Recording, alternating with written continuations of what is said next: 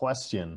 Are donations, even ones below the amount of the standard deduction in the US, counted for Israeli tax purposes? Ariel? So the answer is no, because under Israeli law, only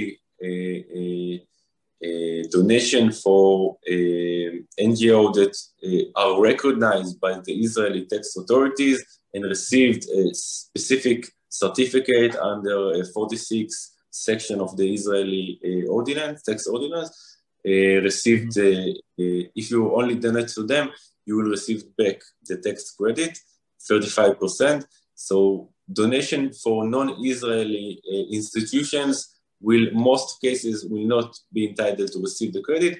There are some institutions that they have like an Israeli branch or an Israeli subsidiary or something like that, and then they will probably tell you, okay, you will move the money for this branch or this subsidiary, and then you can receive the credit.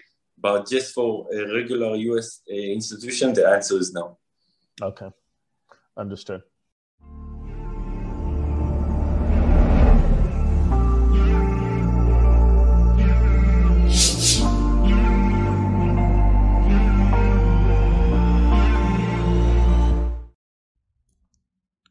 Please subscribe, like, share, and comment below.